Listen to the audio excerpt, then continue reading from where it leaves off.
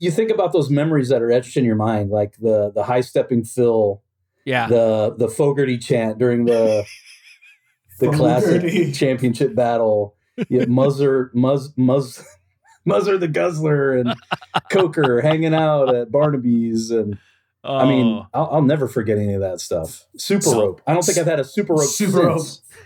Treat and tickets. Just literally spending a chunk of our childhood at that place, you know.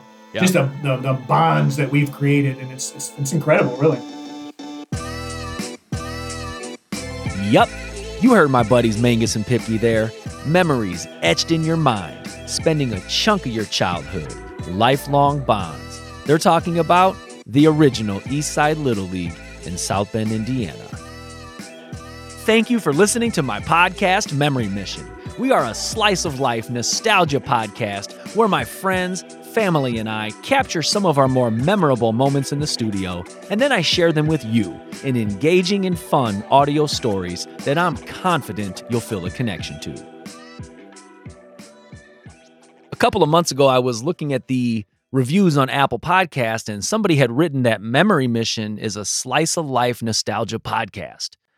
This whole time, I've been looking for just a few simple words to kind of capture the essence of our show. Slice of life nostalgia podcast. Anyway, in 1939, a man named Carl Stotts from Williamsport, Pennsylvania, started the first organized boys baseball league, eventually named Little League Baseball. In 1974, Little League Softball was introduced, and today, literally millions of kids across the country play some form of organized baseball or softball. From the late 1950s until the early 1990s, there was a small, two-field Little League park on McKinley Avenue in South Bend, Indiana. Many kids in our side of town had a blast playing there, but the space was simply too small with no room for expansion. So the original Eastside Little League closed its doors and relocated. Therefore, all we have left are the fond memories that will be etched in our minds for the rest of our lives. Over the next few episodes, you'll hear us share some of these memories about Eastside Little League. Now, I'm sure that Eastside was like thousands of other Little Leagues across the country, and I'm sure that millions of other people share similar memories. But, obviously, Eastside was our Little League, our social club, our place, where we learned a hell of a lot more than just baseball. I sat down with longtime friends TJ Kosher in the studio, and then Nick Mangus, Brian Pipke, and I met together virtually. The majority of this episode is simply a collection of our memories, and while listening, you'll get a feel for how much that this place meant to us. Even though the stories that we share were 30, 35 years ago, you can tell from the excitement in our voices that Eastside Little League was truly a special place. Then, at the end of the episode, my parents and I take it way back to the beginning. Nick, Brian, and I talk next, and what you'll hear is a prime example of how Eastside Little League was much more than simply a ballpark. It's where lifelong friendships were born. But just think about what we've all been talking about. Just, dude, Eastside was like the foundation of a lot of our relationships. Like, cause even us that didn't go to the same, even like we didn't go to the same elementary school, but we were friends long before we got to middle school through Eastside. You know, that's like right. It's a foundation for a huge group of us, like a huge foundation of our friendship. Like, you couldn't say it more clearly, dude. Like that foundation, like it was the old Eastside Little League. I mean, it was like a social club almost. Yeah, and it was almost a sense of pride. Yes. You know, it helped that we won a lot, you know, but like it was almost like a prideful thing to play for Eastside. Like we were proud of it. Nick, you remember hanging out? What's this wee business? My team didn't win shit. I didn't. I mean, just in general, like, you know, like All-Stars and stuff like that. Though Eastside was known as like, we were top notch at All-Stars, man. Yeah. But it was bragging. I remember all of us would rock our Eastside hats, just not even at Eastside, but just around the neighborhood. You know, we're proud of it. Remember all the pins that we would collect when we would win? The All-Star pins. Like a division. Yeah, the All-Star pins that we put on our hats. Absolutely. And Nick hit up on it a little bit ago going to Pipke's game, and he didn't even have a game. And Pipke hit up on it when he was hanging out at Mike's practices and game. Like, we hung out at Eastside and just watched each other play, man. Always. Like, if I remember there weren't there like 2 time slots for games on Saturdays? I think there were. Saturdays, more than that. Maybe 3 or 4. Yeah, I don't remember. But spend the entire day at the ballpark. Exactly. Literally. Hang out with your friends. Game, you're not going to leave for several hours. Yeah. You know, if not the whole day, just hanging out. And I don't all kinds at the cantina. Yeah. All kinds of different groups of friends too, and they all came together. Like, it was just crazy. And think of this, we were assholes at the time, and if you've listened to any previous of our episodes too, like we're knuckleheads, but I feel there's a healthy respect for Eastside Little League. I don't ever remember us acting a fool up there. No, not really. Vandalizing or anything stupid like that, like stealing the bases or trying to. But we were knuckleheads. We were knuckleheads, but we wouldn't do that though to Eastside. I just think that we had a special reverence for it that we wouldn't have done it. And believe me, if there was a way to find mischief, we would have found it. But not at Eastside. Next, Nick and Brian talk about driving past the former location of the Little League and how now it's just a field of wildflowers. I'm actually kind of sad that it doesn't exist anymore. I wish that was still there. It was so freaking cool, dude. And to be able to take people there and just like reminisce about what it was like, you know. I still do it when I changed. I'm sorry, I didn't mean to cut you off, man. I still do it when I drive by there because it doesn't look. You know, what I mean, it looks like nothing was there. Like when I still like with people, like new people I might be driving with or whatever. I'm like, man, Eastside used to be right here. You know, I spent hours and hours, hundreds of hours of my life, and it looks so small now. Man. It looks like a small little field now. Yep. There's US 20 and it's just a 2-lane little highway, and it's just a field with they're like growing like wildflowers and like they're letting it grow a little bit so it's not like a neatly mowed yard. Flat, and it's not flat either. If you look at it, it's almost gone back to like it's crazy.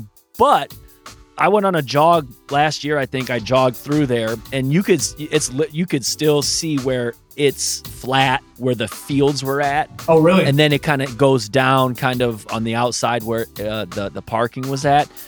You can sense somewhat where the clubhouse was at. So then you could somewhat sense where home plate was at. And I'm almost positive I was standing right near home plate. Oh, you had to. And so, I had to, you know. But imagine somebody passing by, seeing. You damn near should have went and did a Jake from Major League. Jake Taylor in Major League. That was out of there. What was that? A curveball? Dude, a fake swing. Yes. Especially if you were wearing some tight jeans. Yeah, and some penny loafers. It just wouldn't be a baseball-related episode without a Major League reference. Next, TJ and I briefly described the landscape of the original Eastside Little League. You see, it wasn't your normal location for a Little League, and I'm sure when it started, they really didn't think that it would grow to be so popular a few decades later. It was on private property owned by a housing co-op called Walnut Grove that was built right after World War II for returning soldiers. So near the ballpark were a bunch of little, identical brown bi-level houses. And as you'll hear, also very close to the ballpark was McKinley Avenue, a busy 2-lane road with cars and trucks just zipping by. If you knew the area and you were driving past, you definitely had to keep your head on a swivel and watch out for flying home run balls. Here's TJ and I describing our memories of the unique location and how motorists now have no clue what once stood there. When we talk of Eastside Little League, in my head, when I think of Little League parks, I think of big parks with like 6 or 7 fields and multiple concession stands and giant parking lots. Not our Eastside Little League. No, we just had 2 fields back to back.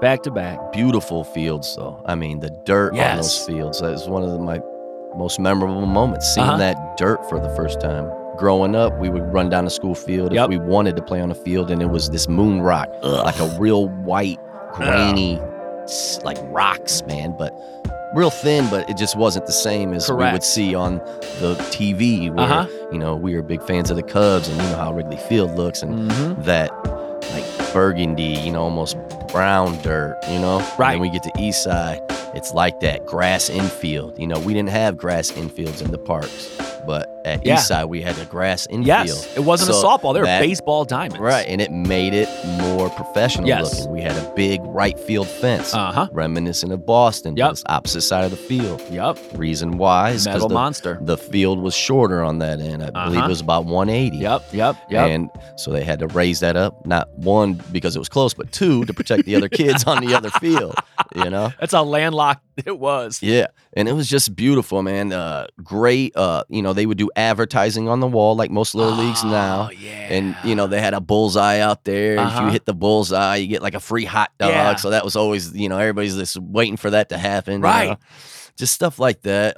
You hit a home run, you could hit a car. There's a McKinley Highway, I think it's called. It was a 20. highway. You know, there's cars, you know, 20 feet from the fence. So if you get a good shot, chances are you can hit a car going 45 miles per hour. And that happened. And it happened. I seen it happen. Yeah, and that happened. Yeah. And we'll get to a guy later on who's a legend who probably hit a few cars. Yeah. And Gibby. That was, well, we talk about that kid. Woo. But yeah, so it wasn't a baseball park tucked away, dude. It was right next to a highway, a 2-lane highway with 40-mile-an-hour traffic, and literally, like you said, 20 feet from the shoulder of the road, guaranteed. Yeah. I mean, right there. Right. And then if you drove past now, folks have no clue that a Little League diamond was right in that swath of land. No it's clue. Just it's like a butterfly sanctuary or something now. They just let it grow over. It's like a natural, you know, you can't touch it. Yep, exactly. But there was a lot of memories on that land. Boy, I drive by it, and in my brain, what do you think in your brain when you drive past it? I see it. I see the little hill we walked down to get down to it. Remember, it was like up. There was a hill, like a valley kind of, and then it leveled out. I remember getting out the car, running up there, you know, seeing who was playing. Like on days I'd go down there just to watch the games, you know, and it's just, I don't know how to explain it. You'd walk like the announcer's booth would hang over, so you could like walk under the announcer booth where the concession stand was. Right. I remember it was painted green. Yep. Like it was green. It was green. Like a forest green. Yep. And type East color. Side was in yellow, I think, written on right. it. Yeah. But I still visualize it. Like I said, I'll cut through that little area right over there. Yeah. And I'll look to the left. And memories just go through your head. And I'll tell my son, like, man, I stole home base 20 feet right there, dude. Right there, you know? The title of this podcast is obviously Memory Mission, and there are certain places and events in all of our lives where there are just countless amounts of memories. And Eastside Little League is definitely one of those places. So over the next few minutes, you'll hear how as even 43 and 44-year-old men, easily 35 years later, we can still recount vividly memorable plays, uniform colors, who played on what team, and even what snack we bought after the game with the 35-cent treat tickets. Next, mine and TJ's memories of the uniform colors are so vivid that to this day, when we see any of those color combos, we instantly think of Eastside Little League. To this day, TJ, when we talk to other folks and cats who played at Eastside Little League, we go back to what teams they were on then. They were like our own little armies. Yeah, and we played with each other all day, hung out and everything. But once we got to Eastside, that competition though, now we was on a different team. We're on different teams. What I'm saying? And me and you can go through every team and remember even the colors. Yeah, so I'll start with your team. We got Racket Club. We were orange, blue, and white. And to this day, TJ, when I see orange and blue, I love that color combo. Yeah. Every time I think of Racket Club. Every time. Exactly. We got Burton's Laundry, who was originally Pepsi.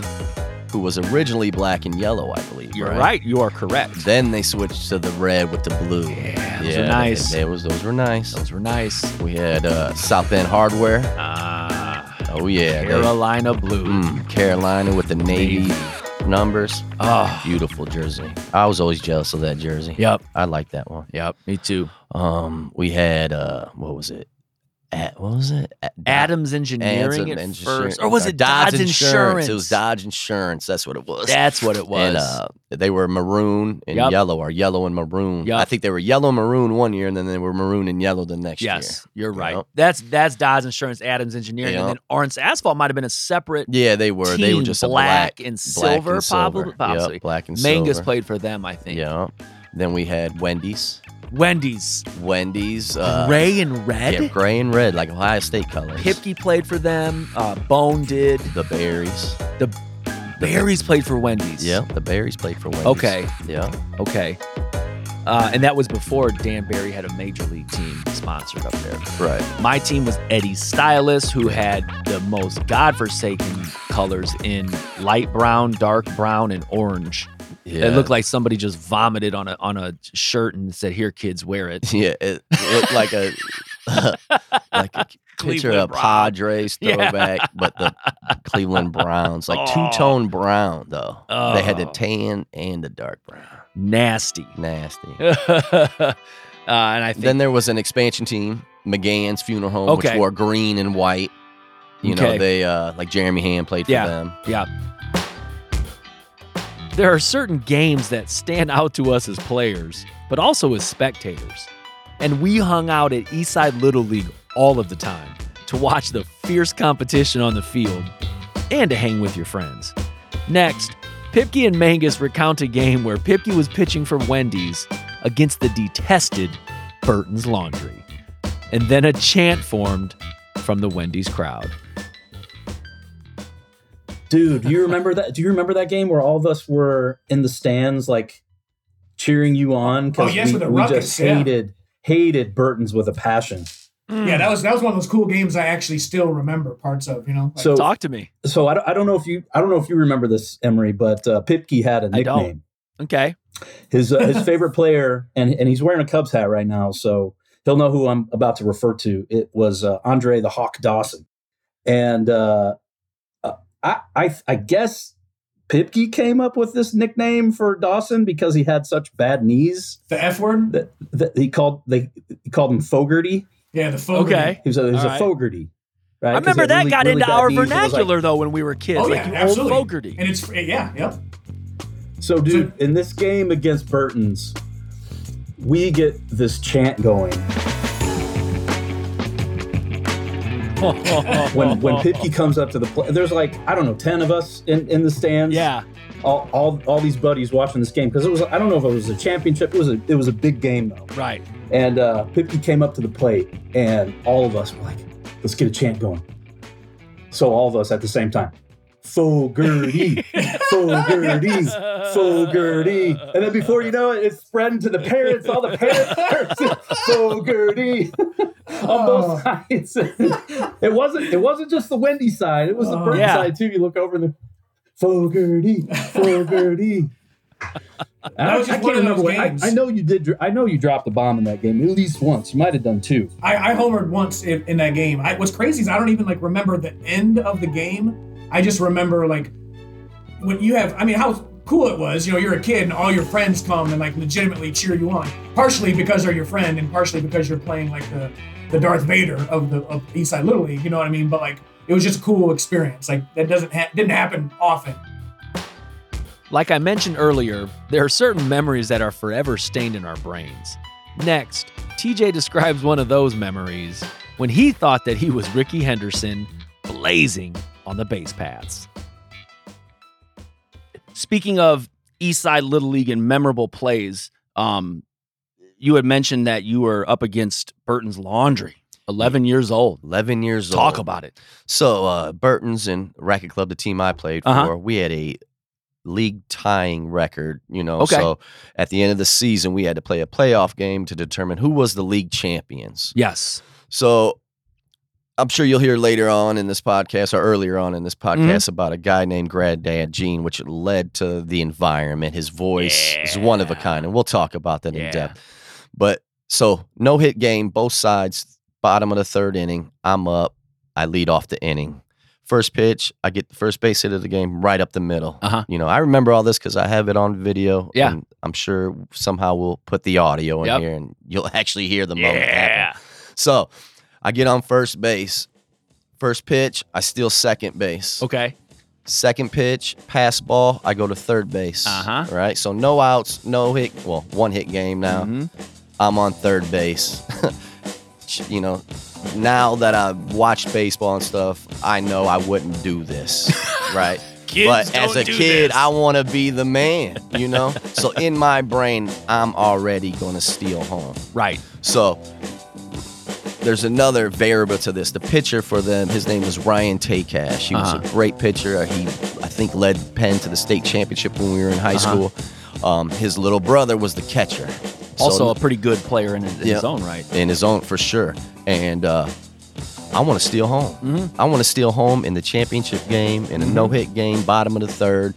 And I'm going to do it regardless of what people say. And, TJ, before we move on, the bases in the major league games, the pitching mound to home is 62 feet. In the Little League, I think it's 40 feet. Yeah, so you're talking this is nothing. You cannot leave third base until the ball passes home. Yeah.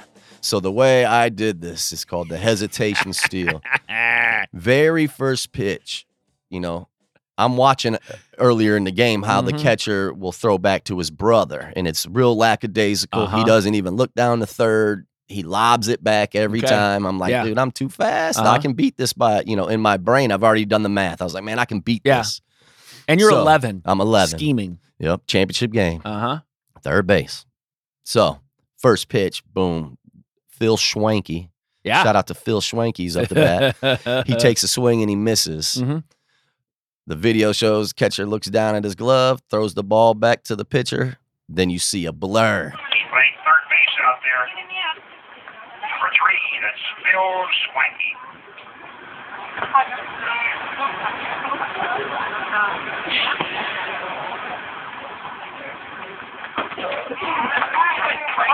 Still is a strike. Almost one strike.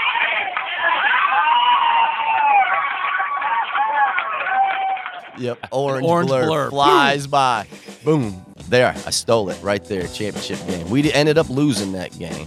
But that moment, me prancing away from doing that, it's been a while since I felt that good. That's you know unbelievable, dude. Yeah. And not only, all right, you're 11 years old, probably playing all day outside, whatever, possibly. Yeah, you were playing outside, summertime. You get, the game is not just a normal game, dude. It's a big game. It's a big game. All eyes are on the field. Yeah. It's just amazing, all those things that can teach you and the memories that just last in your head. Yeah. Well, you look for moments like that because that's where memories are made. Yeah. You look for the tough match. You look for the game that really means something. Correct. And that's where you really learn like who you are. Yeah, exactly. Right. And in that little moment, think about the life skills. I know it seems trivial, but dude, taking risks. Big risk. But calculated. Calculated risk. You stood back and as an 11-year-old and observed the two brothers playing catch. Yeah. And you realized, oh, I can do this. This is a calculated risk. For sure. You know, and you probably wouldn't have been in too big a trouble if you would have been out. I mean, it was a calculated risk. Indeed. Yeah, for sure. Yeah, TJ was definitely always a scrappy, grinded out kind of player. And what's funny is Pipke even brought TJ up in the midst of our conversation about hustling. We were talking about the father of another player on our team who was definitely quite the character, John T. Benson. And he used to want us to dig hard when running the bases. Except when he yelled it, it came out as D-har, D-har. Here is Pipke Mangus and I talking about John T. and also TJ. You remember Tony Horvath and John T. Benson a little bit, my right? Lord. Oh, yes. John T. Benson, the legendary. D-ha, D-ha, D. So, what do you remember? Go ahead. Go ahead, Pipke. No, I was just bringing up the Bensons, and then Sean Benson, and then just briefly earlier you talked about Kosher. You talk about two of the most like Mr. Hustle awards of all time, dude. Yep. Kosher and Sean Benson. Like those dudes gave 110% at all times. Like running those base paths, Sean's dad running at him from the sidelines. He better dig hard. That's what. Man. But him and Kosher was like one of those guys too. Like if we weren't friends with him, he would annoy the crap out of you just because the way he kind of, the go hard at everything. Like sometimes like, did he even need to hustle that hard on that play? But he would just go 100%, 110% every time. Like, he's like the AJ Pierzynski, like he's an asshole, but our asshole grindy, or something. The grindy little. Pretty much every ballpark across the country has their own concession stand, and Eastside was no different. We used to clamor after the game to get our 35-cent treat ticket. Next, TJ and I talk about the concession stand and what you could get for that treat ticket. It's just amazing the little things that we remember. We went up there, we hung out during the day, we went up and played hardcore competition, memorable plays, and there was a little 35-cent treat ticket. It was like a little carrot in front of we were like little dogs with our little toys. It was orange too. So after every game, you would shake hands, and each team had like a team mom. And the Little League would give tickets to that team mom, and she would hand out tickets to each individual player. That ticket was worth 35 cents. Now, 35 cents goes a long way back in, what was it? 35 years ago, easily. Easily 35 years ago. So what you could get for 35 cents back then was like 10 gummy worms, 3 packs of Now and Laters, bottle caps, the Super Rokes, popcorn, hot dogs. And just the smell of the candy, the popcorns, the hot dogs. You look forward to that after a game. I mean, if you lost, you still got your treat ticket. Still got your treat ticket. But if you won, that was like the icing on the cake, That salt and that popcorn tasted so good. That was the best popcorn there. After a big win. Every time I smell popcorn, I still think about those days. Me too. It's weird. It's one of those, like when you hear a song, it makes you think of something. Like when I smell popcorn, I think of Little League. Me too. I do. I think of that place. Next, Pipke and Mangus share another one of those memories that have stood out in their minds after all of these years. And this happened to be Eastside Little League All-Stars versus a rival City Little League. And one of the Eastside players' antics were none too appreciated by the other side. The only thing that I remember, and my dad still remembers it to this day because he was a spectator, was at the end of the game when we scored the winning run or the tying run. It was Phil Lammers was on third. And I can remember it as clear as day. Are you talking about the high stepping all the way from third base to home. Yeah, that started a good old-fashioned brouhaha. Yeah. I remember that. See, this is what's great about doing a podcast with multiple people because you can bring back memories. I absolutely remember that. Oh my God! And that caused a little brouhaha. It did. I don't think parents of the other team were yelling. After the game was over with, I don't think they let us shake hands. I think that it was so heated. Like they were like, okay, no shaking hands because we're pointing fingers and yelling at each other and. Yeah, and I think Poopy almost got into it with somebody earlier in that game too. It was like a slide at second base, if I remember correctly. Yeah, I think I remember that. I was in the audience there, I think, because I remember Phil. It was like a cocky ass move. Yeah, that was. What was that? 13-year-olds, Nick? Do you think? Yeah. Might have been 12. Might have been 12 of them. Lord. You just heard a collection of the memories that stood out in our minds, and you could just tell how much this place meant to us. Next, we go back to the beginning, to 1984, the very first year that Eastside Little League offered T-ball. Now, my memories of that when I was 5 or 6 years old are very minimal. I just remember that we had yellow uniforms. My parents, on the other hand, their memories are much more vivid. It was the first year of T-ball at Eastside Little League, and I was on a team called Stability Mortgage. But the coach quit before the season even started, and therefore my dad and another neighborhood dad, Mr. Kinney, got roped into coaching. What you'll hear next is the story behind that season. You'll hear my dad, Joel, and my mom, Kim, recount their memories of that season. I can just only imagine how much responsibility was placed on my dad and Mr. Kinney. They were tasked with building the foundation of a lifelong love of the game of baseball. They were tasked with making sure that we had fun and all the while learning the fundamentals of baseball. What an absolute huge, huge responsibility. What you'll hear is they tried to accomplish this through old school tactics, 3 practices a week, even though we were only 5 and 6 years old, and even 7 a.m. Saturday games to the delight of the parents. You know, that first year, like Mom mentioned, I didn't mind it at all. The games were at 7 o'clock on Saturday morning. Tim didn't mind it. As it turns out, a lot of the parents didn't care for having to have their kids there at 6:30 on a Saturday morning. What the hell's wrong with that? Baby, a 6-week-old baby. Let's set the scene. Back in 1983, 84, there was something new that hit South Bend, Indiana, especially Eastside Little League, and it was called T-ball. You bet. And you and Mr. Kinney volunteered to coach me and Timmy and Danny, possibly. You bet. Yep. And you were the head coaches, the managers of the very first year of T-ball at Eastside Little League. You're entirely right. Now, go for it. I'm sorry. We were railroaded into that because we had signed you boys up. Uh-huh. And then all of a sudden, at the very beginning of the season, the coach quit. And Chris Kinney called me and said, Joel and Tim are going to coach. Right. It's just like we got railroaded into being the PTO presidents. She asked if Joel would be interested. Yep. And I didn't know Tim then. Tim was just this very quiet guy. That's right. That would have been early on. Anything. That's right. 83. I didn't know him at all. Yeah. But I thought, okay, well, thank heaven because I got to know Tim. And he became one of our best friends. Yeah, to this day. You bet. Yep. I had no clue that Yeah. at that time you really didn't have too much of a relationship with him. Didn't know him at all. It's funny how it works out.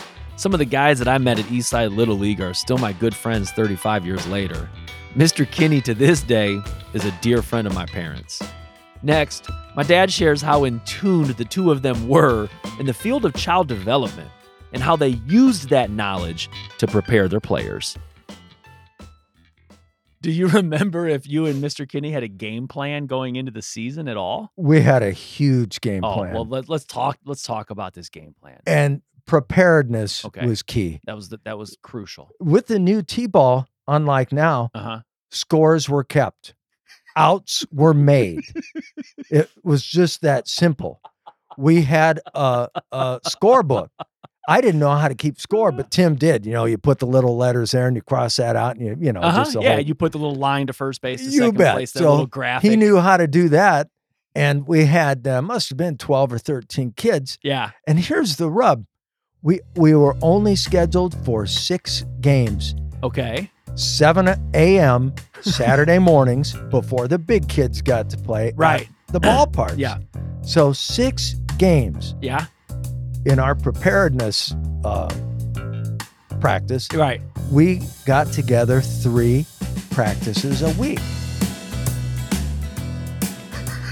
and this is several weeks before the season started, and we were going to drive it into these little 5 and 6 year olds 5 and 6 who didn't know jack about baseball. Of course, neither did Tim nor I, but at least we knew enough. These kids couldn't argue with us. Yeah, exactly. Or child development, you two weren't.